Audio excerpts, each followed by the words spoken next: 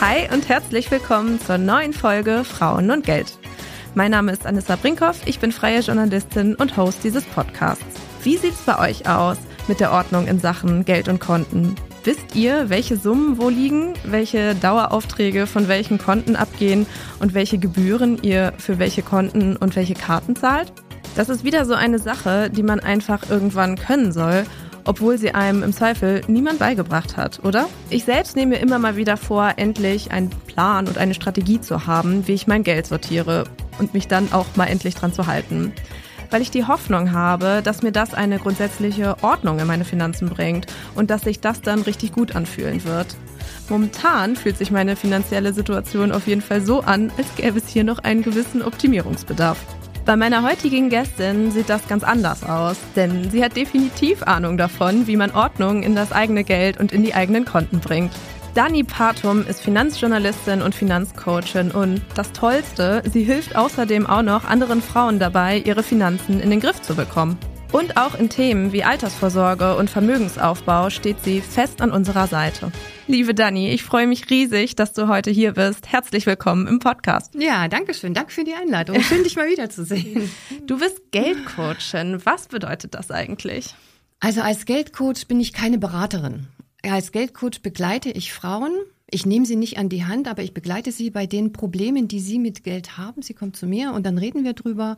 Und ich zeige ihnen Wege auf. Den Weg müssen sie aber dann selber gehen. Okay, wie bist du dazu gekommen, dass du das machst?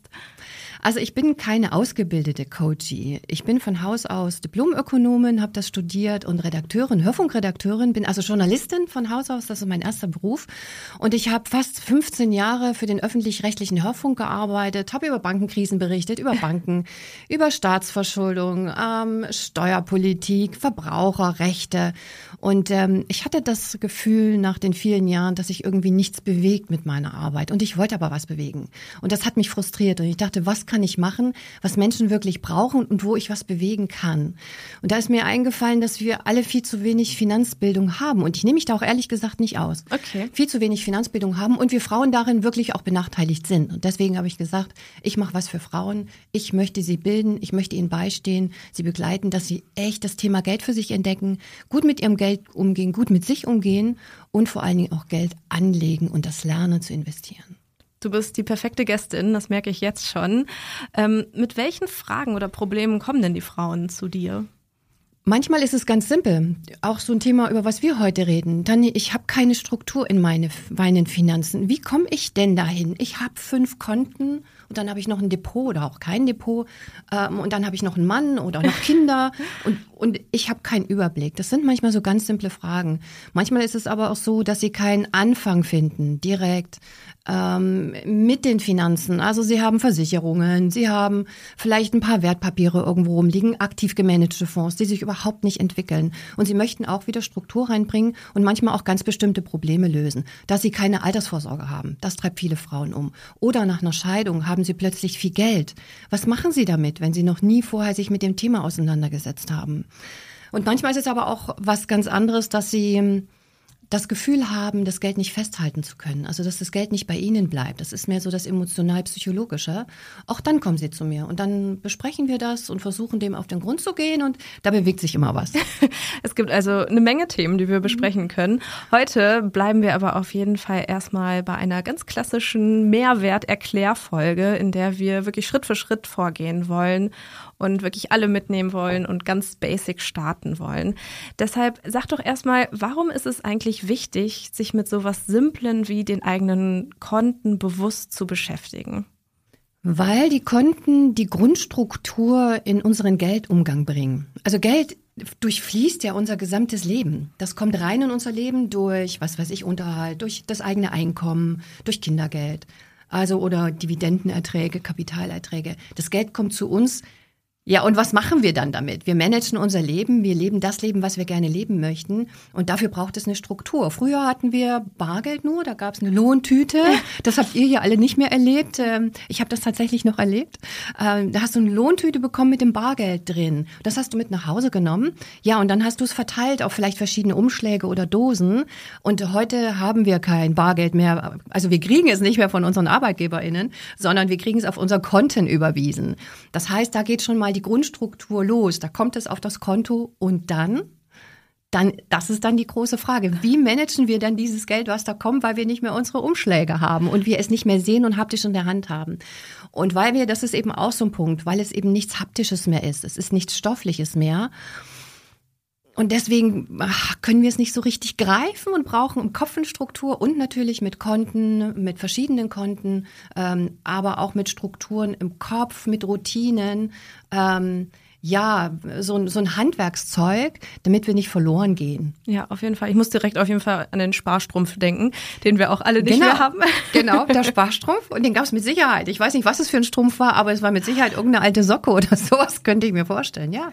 Und es klingt auf jeden Fall auch schon so, dass diese Strukturen helfen werden, dass man sich gar nicht mehr so oft dann darum kümmern muss, wenn man erstmal diese Routinen aufgebaut hat, oder? Definitiv. Also die Struktur setzt man einmal auf für sein Leben. Das Leben verändert sich ja aber immer. Da kommt mal ein Mensch dazu oder es geht mal ein Mensch. Man hat verschiedene Verantwortlichkeiten und danach passt man seine Struktur immer an. Aber es gibt eine Grundstruktur, die gilt für alle und im Grunde weitet man die dann aus, je nachdem, wie sich das Leben entwickelt. Okay, ich bin total gespannt, wo uns das hinführen wird. Lass uns doch zu Beginn mal auflisten, welche Arten von Konten es überhaupt gibt, damit wir nichts vergessen und einfach mal alles genannt haben. Ich habe mal bei mir selber nachgeforscht. Ja, erzähl mal.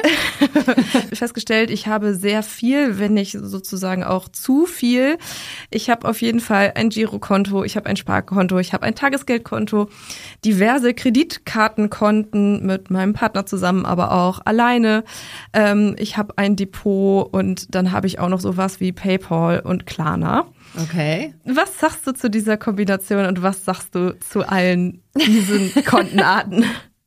Ja, das ist tatsächlich alles, was du genannt hast, ist alles das, was uns umgibt. Okay. In dieser digitalen Geldwelt. Das gab's ja alles. Ohne digitales Geld gibt es das ja nicht. Ja, das meiste sind im Grunde man kann es strukturieren. Es sind im Grunde 2 Kontotypen. Das ist zum einen das Girokonto. Das ist tatsächlich unser Geldmarkelkonto. Da können wir von außen drauf zugreifen, können überweisen. Da überweist man was drauf und überweist das weg. Da kann man auch mit Geldkarten oder Debitkarten drauf zugreifen. Das ist das eine, das ist das Girokonto. Und dann hast du gesagt, du hast ein Sparkonto und Tagesgeldkonto.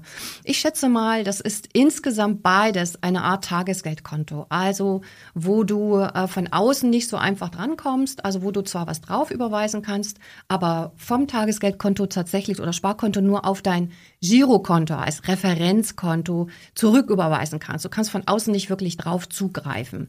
Das machen wir, um eben zu sparen, um Rücklagen zu bilden. Das ist genau diese Grundstruktur, die wir haben. Und die Kreditkartenkonten, da hast du Kredit. Das ist aber im Grunde kein Konto an sich, sondern der Anbieter gibt dir quasi Kredit und rechnet einmal im Monat auf deinem Girokonto das Geld ab, was du eben da verbraucht hast.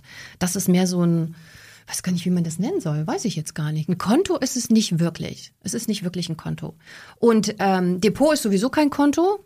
Depot ist ja ein ich sag's immer Schrank. Für mich ist das wie ein Schrank bei einer Bank. Ein Depot ist ein Aufbewahrungsfach, wo wir Wertpapiere aufbewahren. Aktien-ETFs, oder Aktien oder Anleihen. Das ist kein Konto. Das ist etwas anderes tatsächlich. Und dann hast du gesagt, PayPal und Klarna, das sind wieder Konten, in der Tat.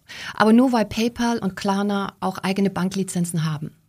Da kannst du ein Girokonto haben, bei beiden mittlerweile.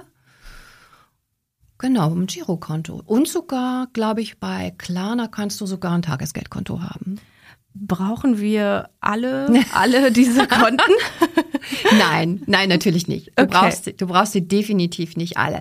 Aber was du brauchst, ist das Girokonto, ist klar. brauchen wir in unserem ganzen Geldmakel-Universum. Da geht die Miete ab, da kommt das Gehalt rein, ne? Da geht ja alles ab, Versicherung, was weiß ich, Girokonto und das Tagesgeldkonto brauchen wir auch, um Rücklagen zu bilden, weil das ist ja unsere Basis für unser Leben, dass wir unser Geld, was reinkommt, auch aufteilen in Spar- und Investitionsbestandteile. Und die Sparbestandteile gehen aufs Tagesgeldkonto zuerst, um Rücklagen zu bilden für Notfälle, um Anschaffungen zu machen, Urlaub zu planen, ne, Steuern beiseite zu legen. Das kommt auf das Tagesgeldkonto. Das ist so die Grundstruktur. Und die beiden brauchst du.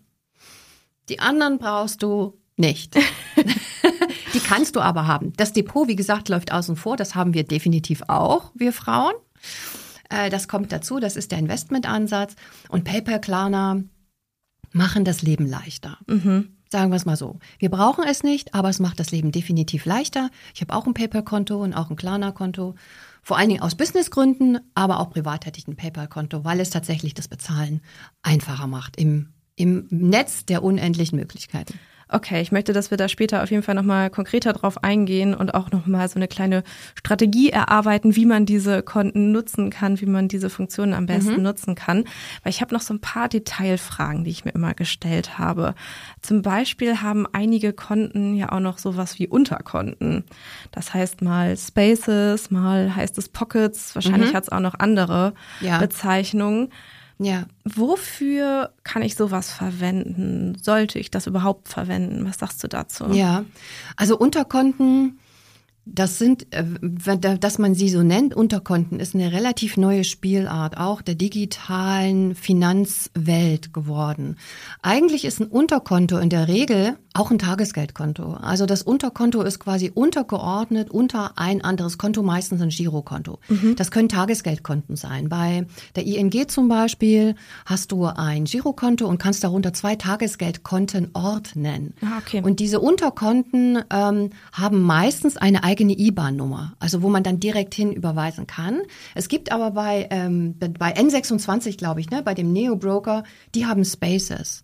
Bei den Spaces kannst du eine IBAN zuweisen, du musst es aber nicht. Und damit, wenn du aber keine IBAN zuweisen kannst, dann ist es quasi ja wie so ein Fach, wo man was reinsortiert, aber es ist nicht wirklich ein Konto in dem Sinne, dass du Geld makeln kannst, auch von außen. Ja. Deswegen, das ist so ein Unterschied. Also wenn es eine IBAN-Nummer hat, dann ist es immer eigentlich ein Tagesgeldkonto. Und wenn es keine IBAN-Nummer hat, ist es quasi ein Unterfach zu deinem Hauptgirokonto, um deine Finanzen ein bisschen besser zu strukturieren. Und ich finde das teilweise durchaus sinnvoll. Bei N26 habe ich es mir zum Beispiel mal angeguckt, da hast du eben ein Fach mit Urlaub, kannst du machen, wie du willst, ne? Ein Fach mit Urlaub oder Fach mit Fortbildung und so kannst du dorthin Gelder überweisen und siehst sofort, in meinem Urlaubskonto habe ich 2.000 € liegen, was kann ich mir für einen Urlaub leisten, ne? Was will ich mir für einen Urlaub leisten? Oder was habe ich in der Fortbildung oder was habe ich sonst für Rücklagen? Ich halte das für sinnvoll.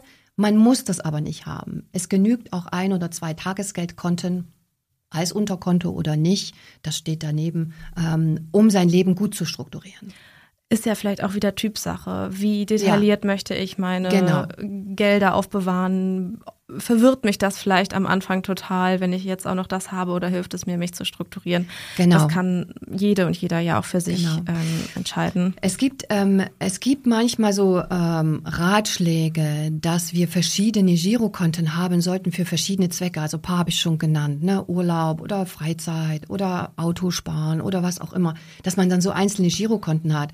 Das halte ich für too much. Also da verlieren wir den Überblick. Und deswegen ist das mit den Unterkonten. Wir haben ein Girokonto bei derselben Bank und dann verschiedene Unterkonten oder Tagesgeldkonten, halte ich für eine bessere Idee, als wenn ich da noch extra verschiedene Banken dafür habe.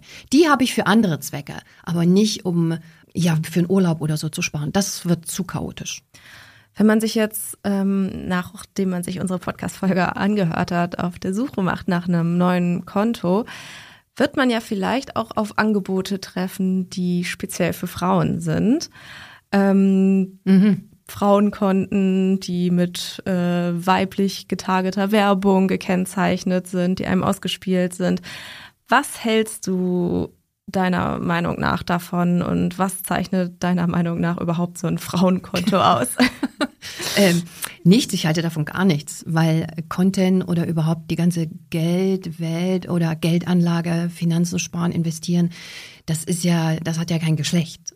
Deswegen halte ich von Frauenkonten gar nichts. Im Zweifel sind sie noch teurer und es sind noch Leistungen dabei, die wir überhaupt gar nicht brauchen. Also ich würde da eher die Finger davon lassen und ganz schnell den Rücken dahin drehen und weglaufen und ein ganz normales Konto nehmen, ohne solche seltsame Werbung. Das heißt, da muss man auch ein bisschen aufpassen, dass man nicht auf diese Marketingstrategie reinfällt. Auf jeden Fall. Das Schlimme ist ja, dass genau auf diesem Frauenticket uns Frauen dann auch gern mal viel teurere Leistungen angeboten werden, teilweise auch viel teurere Fonds und uns quasi noch mehr das Geld aus der Tasche gezogen wird. Deswegen, nein, Finger weg, ganz normales Konto, was definitiv nicht beworben wird mit Frauen. Okay, alles klar. Dann widmen wir uns jetzt doch mal einer kleinen Anleitung, die wir hier erarbeiten möchten. Du hast es schon ein bisschen gesagt und erklärt. Ich finde es aber auch nicht verkehrt, wenn man das ein zweites Mal hört. Gibt es Grundregeln, welche Konten man für was verwendet? Ja, also das Girokonto ist für alle Ausgaben, die laufend rein und rausfließen. Über das Girokonto makeln wir im Grunde alles. Auf dem Girokonto bilden wir aber keine Rücklagen, wir sparen nicht. Dort makeln wir tatsächlich. Dort ist immer was los. Mit Makeln meinst du? Meine ich, wir behandeln das Wir Geld. behandeln das. Es geht rein, es geht raus. Wir gucken, wo wir was hinüberweisen, wer uns was auf unser Konto überweist. Das ist so. Wir managen quasi unsere Finanzströme. Okay. So. Aber es hat nichts mit Sparen und mit Vorsorge zu tun. Das ist wirklich nur unser Geldmanagement. Und dann, das ist quasi der Anker. Und zu diesem Anker packen wir weitere Anker, Tagesgeldkonto. Das Tagesgeldkonto mindestens 1 haben wir zumindest für unseren Sicherheitspuffer. Also wo wir 3 bis 6 Netto-Monatsgehälter oder auch die grundlegenden Ausgaben mindestens drauf liegen haben. Egal, ob jetzt leider die Inflation hoch ist oder niedrig. Das ist die Liquidität, die wir wirklich brauchen, wenn mal wirklich ein Notfall eintritt.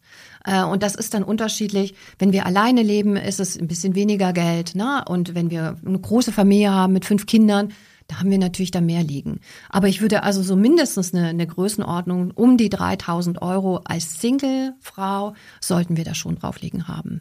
Als Rücklage, als Notfallpuffer. So, das ist das eine Tagesgeldkonto. Und dann finde ich immer, ist ein zweites Tagesgeldkonto sehr angeraten, um nämlich dann Rücklagen zu bilden für alle anderen schönen Dinge im Leben, wo wir aber ein bisschen sparen müssen drauf. Okay. Wie Urlaub oder Anschaffung. Ich hatte ja schon einiges gesagt oder auch Fortbildungen. Das würde ich noch auf dem Extrakonto sparen. Und alle, die natürlich ein Business haben, die haben ein Extrakonto natürlich fürs Business. Das wird bitte nicht zusammen vermischt. Wenn ihr freiberuflich tätig seid oder selbstständig, habt ein privates Konto und ein Businesskonto und natürlich zum Businesskonto auch die Struktur. Auch wieder ein Tagesgeldkonto darunter für eure Rücklagen, für Steuerrücklagen und für Rücklagen für schlechte Zeiten, wenn euer Business nicht so gut läuft. Und das sind so die grundlegenden Strukturen. Und die kann man eben noch ein bisschen ausdifferenzieren. Weil wir können, wenn wir als Paar zusammen sind, hat jeder Partner, Partnerin zum Beispiel sein eigenes Girokonto und dann haben wir zusammen ein Gemeinschaftskonto. Das steht dann oben drüber, wo wir Betrag X auf das Gemeinschaftskonto überweisen und davon alle Ausgaben zum Beispiel bezahlt werden. Das ist dann Verhandlungssache. Aber das ist im Grunde die Grundstruktur, die für alles gilt, auch für das Gemeinschaftskonto. Auch wenn wir als Gemeinschaft zusammenleben, Girokonto, Gemeinschaftskonto und auch darunter ein Tagesgeldkonto, wo wir auch Rücklagen bilden für die Familie, für größere Anschaffungen. Die Grundstruktur ist immer dieselbe. Wenn ich jetzt dieses Girokonto und diese 2 Tagesgeldkonten habe und über das Girokonto meine Finanzen manage, das heißt, dass ich von diesem Girokonto, wo mein Einkommen drauf landet, auch die Tagesgeldkonten bediene. Ja, also genau. Darüber sozusagen die Summen anspare. Genau. Vielleicht fange ich da ja auch gerade erst mit an, mir da was überlege, was ich monatlich daraufhin überweisen kann, um da für beide Fällen den Notgroschen aufzubauen. Ja, genau. Und das mache ich am besten am Monatsanfang. Also immer, wenn mein Geld aufs Konto geht, nehme ich 10 oder 20% gleich mal weg, reserviere ich weg und überweise es am besten automatisiert auf mein Tagesgeldkonto mit eben dem gewissen Zweck, den ich verfolgen möchte. Genau.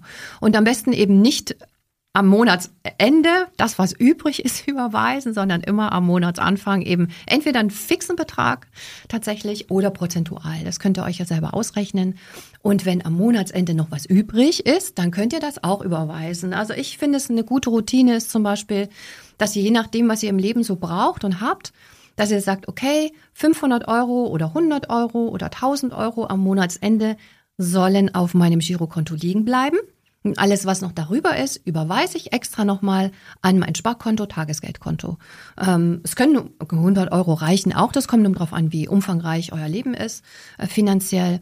Das finde ich eine gute Routine, weil dann habt ihr das gleich wegüberwiesen. Dann denkt ihr nicht, ach, das kann ich auch noch gut fett ausgeben. Und dann kommt ihr nicht so in den Konsum rein. Wenn ich damit jetzt anfangen möchte, wenn ich diese Struktur mir jetzt aufbauen möchte, aber meine eigene finanzielle Situation sieht noch total anders aus, wie gehe ich denn da am besten ran? Wenn ich irgendwelche Konten habe, verwende ich die weiter? Eröffne ich alles neu? Was würdest du da raten? Nein. Also ich würde, wenn ihr verschiedene Strukturen habt oder verschiedene Konten habt, dann erstmal alle auf einen Zettel schreiben. Ich bin ein großer Fan von alles aufschreiben, es visualisieren. So. Und alles aufschreiben, was ihr wo habt. Und dann fragen, warum habt ihr dort ein Konto? Okay. Für was ist dieses Konto? Und dann gucken, was wollt ihr eigentlich von dem Konto? Beziehungsweise was wollt ihr von der Bank, bei der das Konto liegt? Also wollt ihr wirklich nur was zum Geld hinüberweisen? Möchtet ihr einen Ansprechpartner, Ansprechpartnerin haben? Möchtet ihr Bargeld abheben können, auch gratis und nicht ständig was dafür zahlen? So würde ich dann vorgehen. Also wozu brauchst du das Konto? Und dann würde ich sie aufräumen. Und Konten, die ihr nicht mehr braucht, könnt ihr einfach kündigen. Ja. Also das ist ein ganz einfacher Akt. Kündigt ihr einfach, dann wird es geschlossen, werden alle Restzahlungen auf das neue Konto überwiesen und gut ist. Das heißt, ich mache das schriftlich? Das machst du schriftlich bei der Bank. Ist ja hoffentlich alles digitalisiert. Das heißt, in jedem Backend, also auf der Oberfläche, wo ihr im digitalen Banking drin seid, gibt es auch ein Service, ein Formular, womit ihr das kündigen könnt. Das ist total simpel. Was ihr nicht machen solltet, ständig neue Konten eröffnen und die vielleicht noch nicht so alten schließen.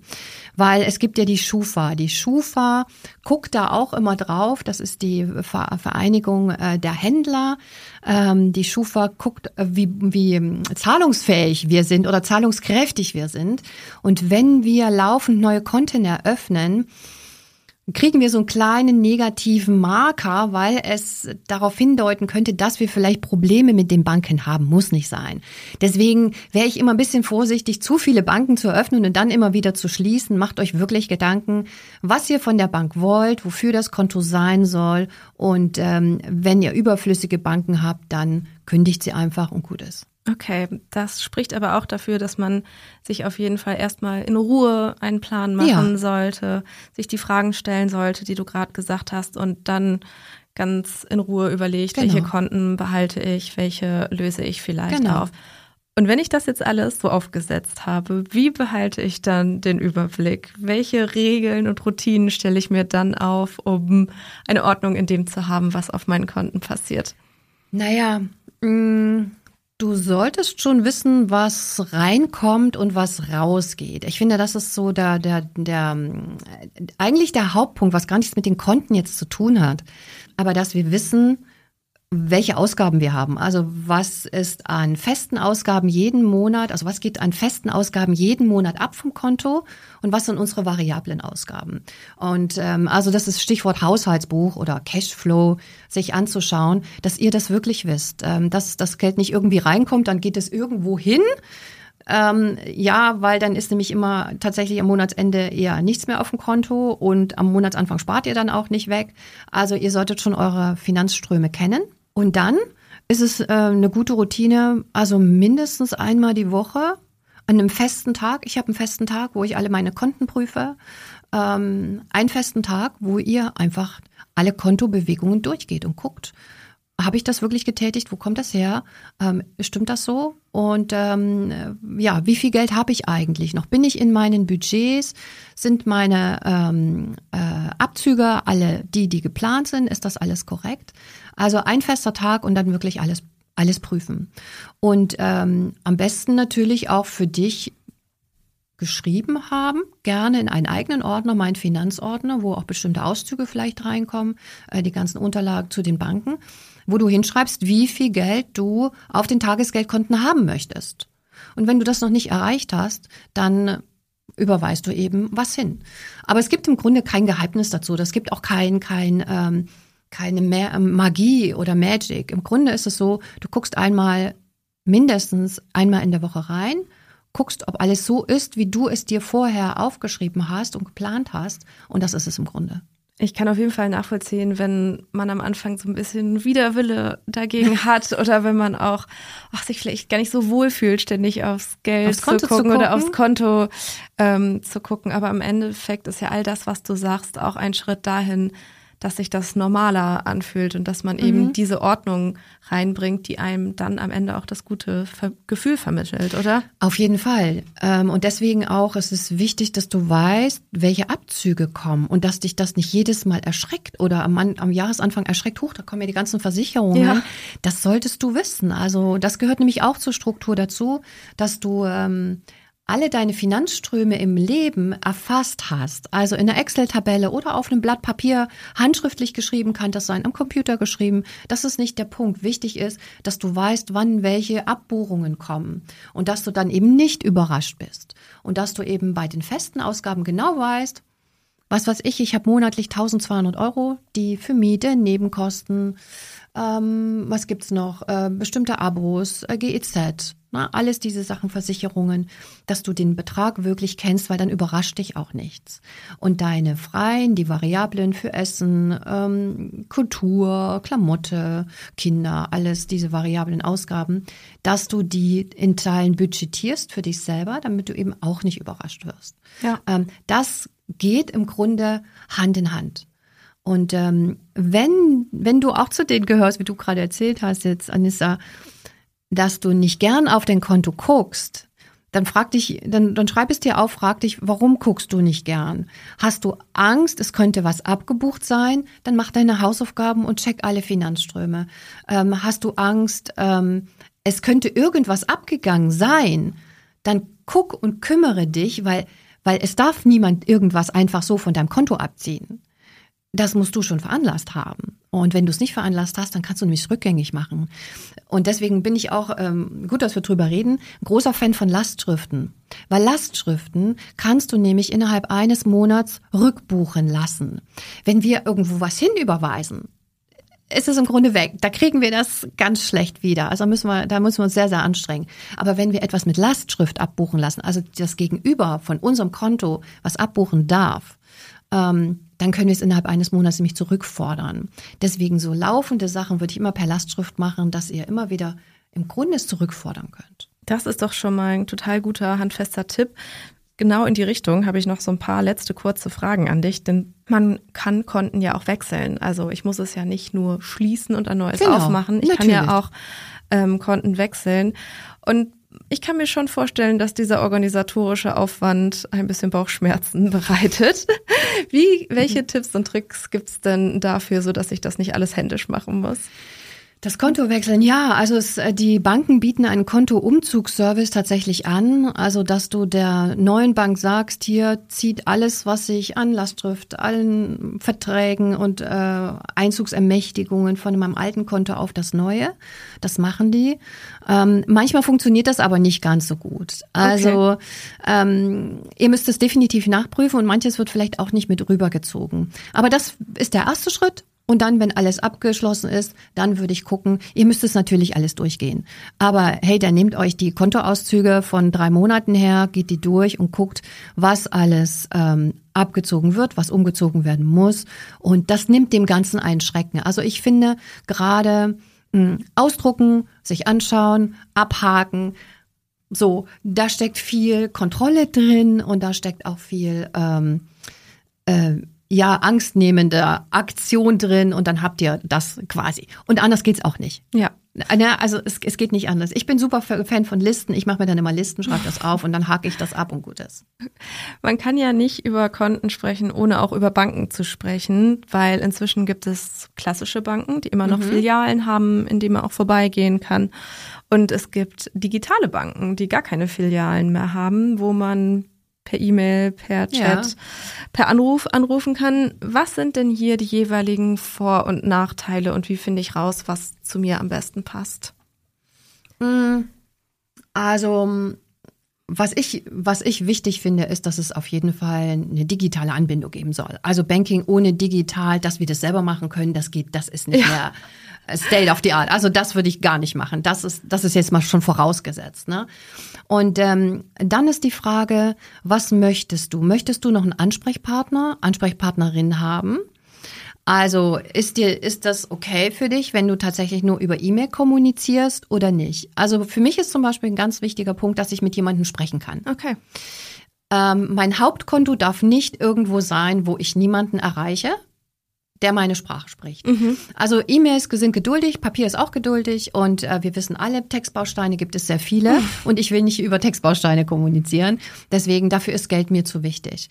Das ist mein Ding. Aber wenn ihr sagt, okay, über E-Mail kommunizieren ist fein, ist auch in Ordnung. Also was wichtig ist, dass die Bank im Einlagensicherungsfonds ist, also im Grunde eine deutsche Bank oder eine Bank mit Sitz in Deutschland, dass sie in der Einlagensicherung ist. Das sind nämlich 100.000 Euro quasi gesichert im Falle einer Bankenpleite, also wenn die Bank pleite gehen sollte und eure Gelder bei der Bank sind, dann kriegt ihr mindestens 100.000 Euro wieder. Den 101. Euro, der geht dann in die Insolvenzmasse der Bank. Also deutsche Einlagensicherung. Ihr solltet euch überlegen, wollt ihr wie Bargeld abheben? Auch ein großer Punkt. Kostet das was? Was kostet das? Wie wollt ihr kommunizieren? Per E-Mail? Oder muss es Telefon sein? Vielleicht auch eine Filialbank? Das sind, finde ich, so die großen Posten. Und dann natürlich, was es kostet. Das wäre meine nächste Frage. Genau. Was es kostet, kommen wir gleich nochmal. Und was ich aber auch noch checken würde, ist so die Erreichbarkeit von Banken. Also die technische Erreichbarkeit. Okay. Fallen die öfter mal aus? Das Online-Banking oder nicht? Da würde ich mal so quer im Netz suchen.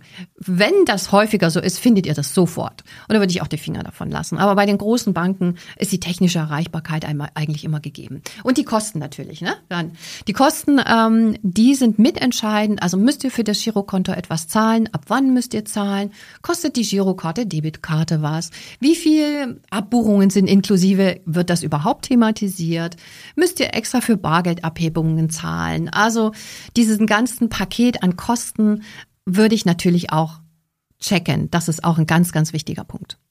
Man merkt schon, dass dieses Thema Konten gar nicht so einfach und so simpel ist, wie man denkt. Nee, ist es nicht. Vor allen Dingen ist es tatsächlich ärgerlich und glaube ich auch ein bisschen so gewollt, dass die Banken nicht so gut miteinander vergleichbar sind. Gerade wenn wir dann den nächsten Schritt gehen ins Investieren, unterscheiden sich die Banken und Broker und alle, die es da draußen gibt, wirklich sehr in dem, was sie anbieten. Und deshalb ist es gut, schon mal bei den Banken zu üben, zu gucken, dort das Preis-Leistungs-Verzeichnis sich anzuschauen und das versuchen zu verstehen, was nämlich nicht so einfach ist, aber sich da nicht abschrecken lassen, sondern wirklich das durcharbeiten und gucken, was kostet wirklich was bei diesen Banken. Aber es ist nicht gut vergleichbar, weil die benutzen auch verschiedene Namen für die Sachen, für das Gleiche werden völlig verschiedene Namen benutzt und wir sitzen dann davor und denken, aha, was ist das jetzt? Was soll das jetzt sein? Und rätseln rum. Es ist angedacht, ein Vergleichsportal für Banken aufzusetzen. Das sollte es eigentlich schon lange geben, aber es gibt es immer noch nicht. Okay, ja, ist auf jeden Fall auch gut zu wissen, dass man selbst nicht irgendwie völlig blöd ist, nur weil man sich so vorkommt, weil man es einfach wieder nicht versteht. Nein, es ist gewollt, dass man es nicht versteht. Also ehrlich gesagt, ich unterstelle das den Banken tatsächlich, dass es gewollt ist, weil man könnte sich ja erstens auf was einigen und zweitens ist es nicht so kompliziert. Und sich immer irgendwelche neuen Namen für etwas auszudenken, das ist Marketing oder das ist eben Vernebelungstaktik. Ich weiß es nicht, aber ich würde es Ihnen tatsächlich unterstellen. Okay, jetzt muss ganz zum Schluss du uns natürlich noch verraten, wie du es persönlich denn eigentlich machst. Wie sieht deine Konten- und Finanzstruktur aus? Also die ist doch relativ einfach. Ich habe ein Businesskonto, wo ich auch ein Tagesgeldkonto drunter habe, 2 Tagesgeldkonten, wo ich Rücklagen bilde, Steuerrücklagen und Businessrücklagen, also das ganz Klassische und auch ein bisschen private Rücklagen. Und dann habe ich zusammen mit meinem Mann ein Gemeinschaftskonto. Ich bin verheiratet, schon seit vielen Jahren, seit 17 Jahren. Schön. Wir sind auch schon wirklich sehr lange zusammen und wir haben ein Gemeinschaftskonto, auf dem geht unser Einkommen rein, hauptsächlich sein Einkommen, von mir immer mal ein bisschen was. Nicht, weil ich nichts verdiene, sondern weil wir das anders regeln. Unser Gemeinschaftskonto. Und zu diesem Gemeinschaftskonto hat er noch seine eigene Bank, auch ein eigenes Konto. Und dort haben wir noch 2 Tagesgeldkonten. Und dort sparen wir für die Familie im Grunde unsere Rücklagen an, unsere Notfallpuffer, die Vorsorge für die Rücklage für die Immobilie. Das sind so die Rücklagen, die sich dort ansammeln quasi. Dann haben wir noch verschiedene Depots drumherum. Aber das ist, einige, die jetzt aufgepasst haben, nicht ganz eine ideale Struktur, weil mein Mann sein eigenes Girokonto ja hat. Also er ist der Kontoinhaber, ich bin bei mir der Kontoinhaberin, er ist der Kontoinhaber und unser Gemeinschaftskonto sind wir beide zusammen. Die Rücklagen sind ja auf seinem Konto quasi geparkt, ne? Auf den Tagesgeldkonten habe ich ja keinen Zugriff drauf. Das würde ich meinen Klientinnen oder euch da draußen jetzt nicht als Start empfehlen, auf keinen Fall. Wir kennen uns einfach so lange. Das sind so gewachsene Strukturen und das ist vielleicht auch noch ein Punkt, der gut ist zu betonen, dass es immer auch eine persönliche Sache ist. Die Grundstruktur ist immer dieselbe. Wie sich das dann vielleicht verändert in den Jahrzehnten, gerade wenn man lange als Paar zusammen ist und gut miteinander über Geld sprechen kann, ist das dann noch was anderes. Ideal ist die Aufteilung, wie wir sie haben, nicht. Ich gebe es offen zu. Sie funktioniert aber schon seit vielen Jahren und wir kommen damit sehr gut zurecht. Denn vielleicht eines noch dazu gesagt, wenn wir ein Gemeinschaftskonto haben mit einem Partner, egal ob verheiratet oder unverheiratet, wird das Geld, was auf dem Gemeinschaftskonto liegt, beiden je zur Hälfte quasi rechtlich zugedacht. Ach, spannend. Ja, und deswegen müsst ihr auch aufpassen, wenn ihr als Paar jetzt, egal ob verheiratet oder nicht verheiratet, wenn ihr große Summen erwartet, die ihr geerbt habt oder was weiß ich aus einem Verkauf von einer Beteiligung, Unternehmensbeteiligung, was auch immer, dass ihr die nicht auf das Gemeinschaftskonto überweisen lasst. Denn alles, was auf dem Gemeinschaftskonto ist, steht dem anderen rechtlich zur Hälfte zu. Und dann ist das nämlich im Zweifel eine Schenkung an den anderen. Da gibt es ganz spannende Prozesse, dass unter Paaren, die nicht verheiratet waren, der eine auf das Gemeinschaftskonto sein Erbe hat überweisen lassen von mehreren 100.000 Euro. Das hat das Finanzamt als Schenkung angesehen für die Frau in dem Falle, und sie musste massiv Schenkungssteuer zahlen, weil unter Nichtverheirateten haben wir nur 20.000 Euro frei. Das solltet ihr nicht machen. Deswegen auch die Einzelkonten und dann ein Gemeinschaftskonto, wo tatsächlich nur das drauf überweist. Genau, so mache ich das. Noch einen kleinen Ausflug mit ins Rechtliche, so machen wir das. Nicht ganz ideal, aber es funktioniert für uns so und so wird es auch erstmal jetzt bleiben. Ich könnte dir auf jeden Fall stundenlang noch weiter zuhören. Vielen Dank für diese wertvollen Einblicke. Ich folge dir weiterhin auf LinkedIn und Instagram und überall, wo du auf Social Media zu finden bist, weil ich auch da deine Beiträge und deine Inhalte sehr schätze.